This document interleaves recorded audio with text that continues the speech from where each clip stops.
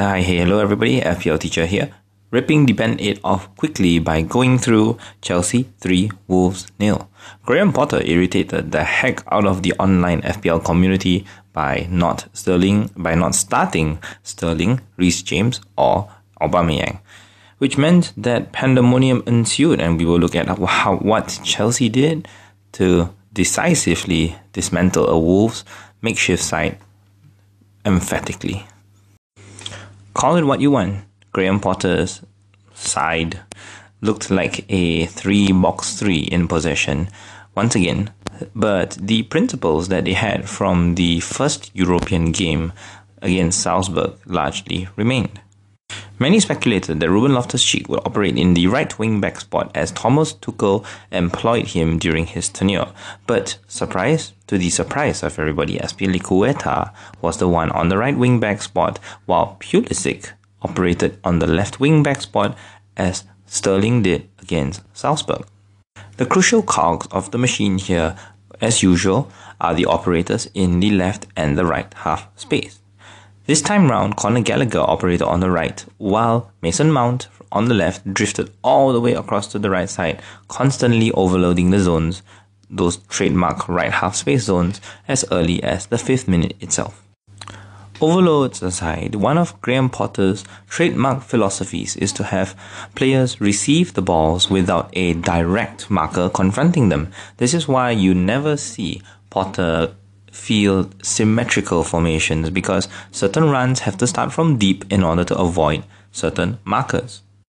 In this particular case, Christian Pulisic, operating as the quote-unquote nominal left wing-back, was supposed to not escape the eyes of Semedo's attention. So the question comes down to where Pulisic would receive the ball, and the answer here, especially prominent in the second part of the first half, would be when Mason Mount received the ball in space.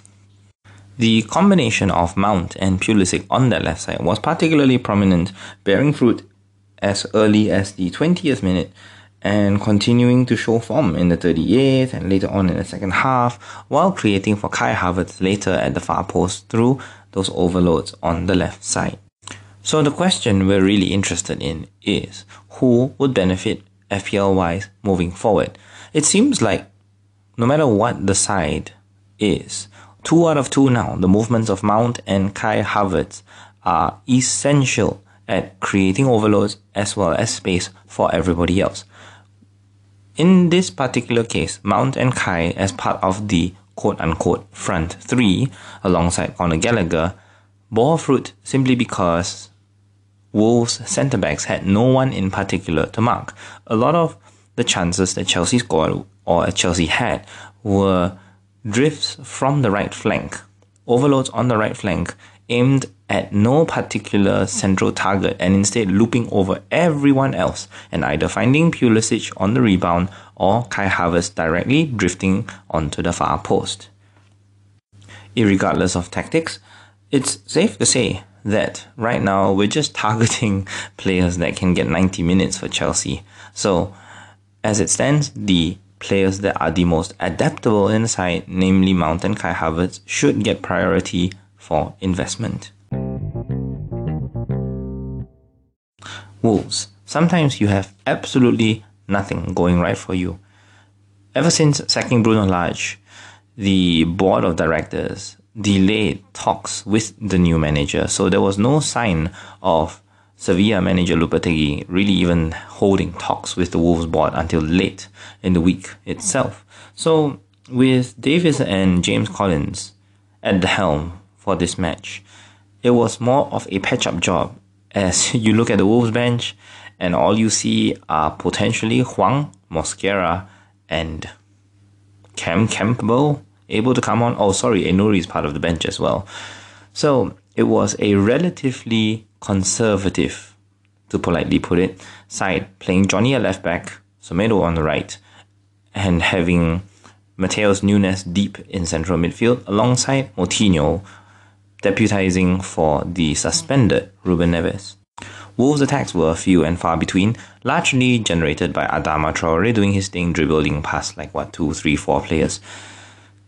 creating chaos almost amounting to nothing, as the likes of Goncalo Guedes and Podence rarely had a chance to cross to find Diego Costa. The strange thing about Costa is that he does not place himself centrally to beat centre-backs in the air. He is also the type that drifts to the far post, hoping to be a fullback, or in this modern day and age, there is a type of striker that tends to be in line with his centre-back, and as the cross comes in, he just holds his run and pulls back at the last moment so that any outswingers will nicely fall for his head. Unsurprisingly, with Johnny on the left and Semedo not really being known for crossing the ball, Diego Costa had 0 headed chances, let alone having a sufficient number of crosses to create headers. And the irony here is that a late run into the box by Mateus Nunes was the only highlight of a ball into the box actually found by a penalty box player. So free kicks and corners aside, it's hard to imagine Wolves reliably creating attacks. I mean, Adama eventually created one for Huang in the 70th minute, but that was about all she wrote. More concerning was the fact that Wolves were giving the ball away a lot. Particularly in the first half, they gave the ball away in the 8th, the 21st, the 25th, the 26th. And a lot of these passes that went astray, of course, has to give credit to Chelsea's pressing traps in midfield. Without the long ball availability provided by Ruben Neves, we had to go short, and it was there, the balls into Mateus Nunes and Moutinho, where Chelsea sprang their traps absolutely well.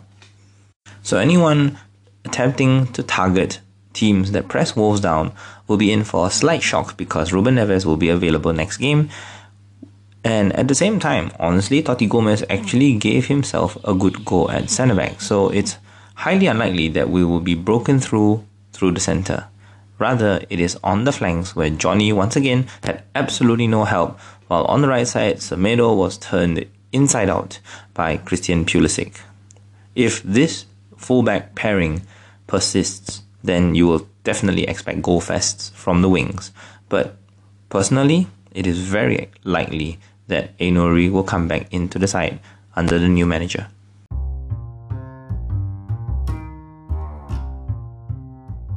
I think it's safe to toe the narrative line here to say that Chelsea were full value for their win over a very disjointed Wolves.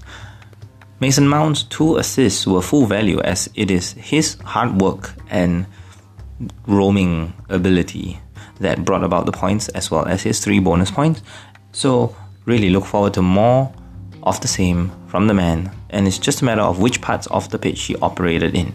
He did a lot of damage from the left side this game. He did most of it from the right side last game. So who knows what Potter will serve up next. FPL Teacher here. Follow and subscribe for the prompt reviews of Saturday's games next up, bringing on the main events of the City and the Spurs games.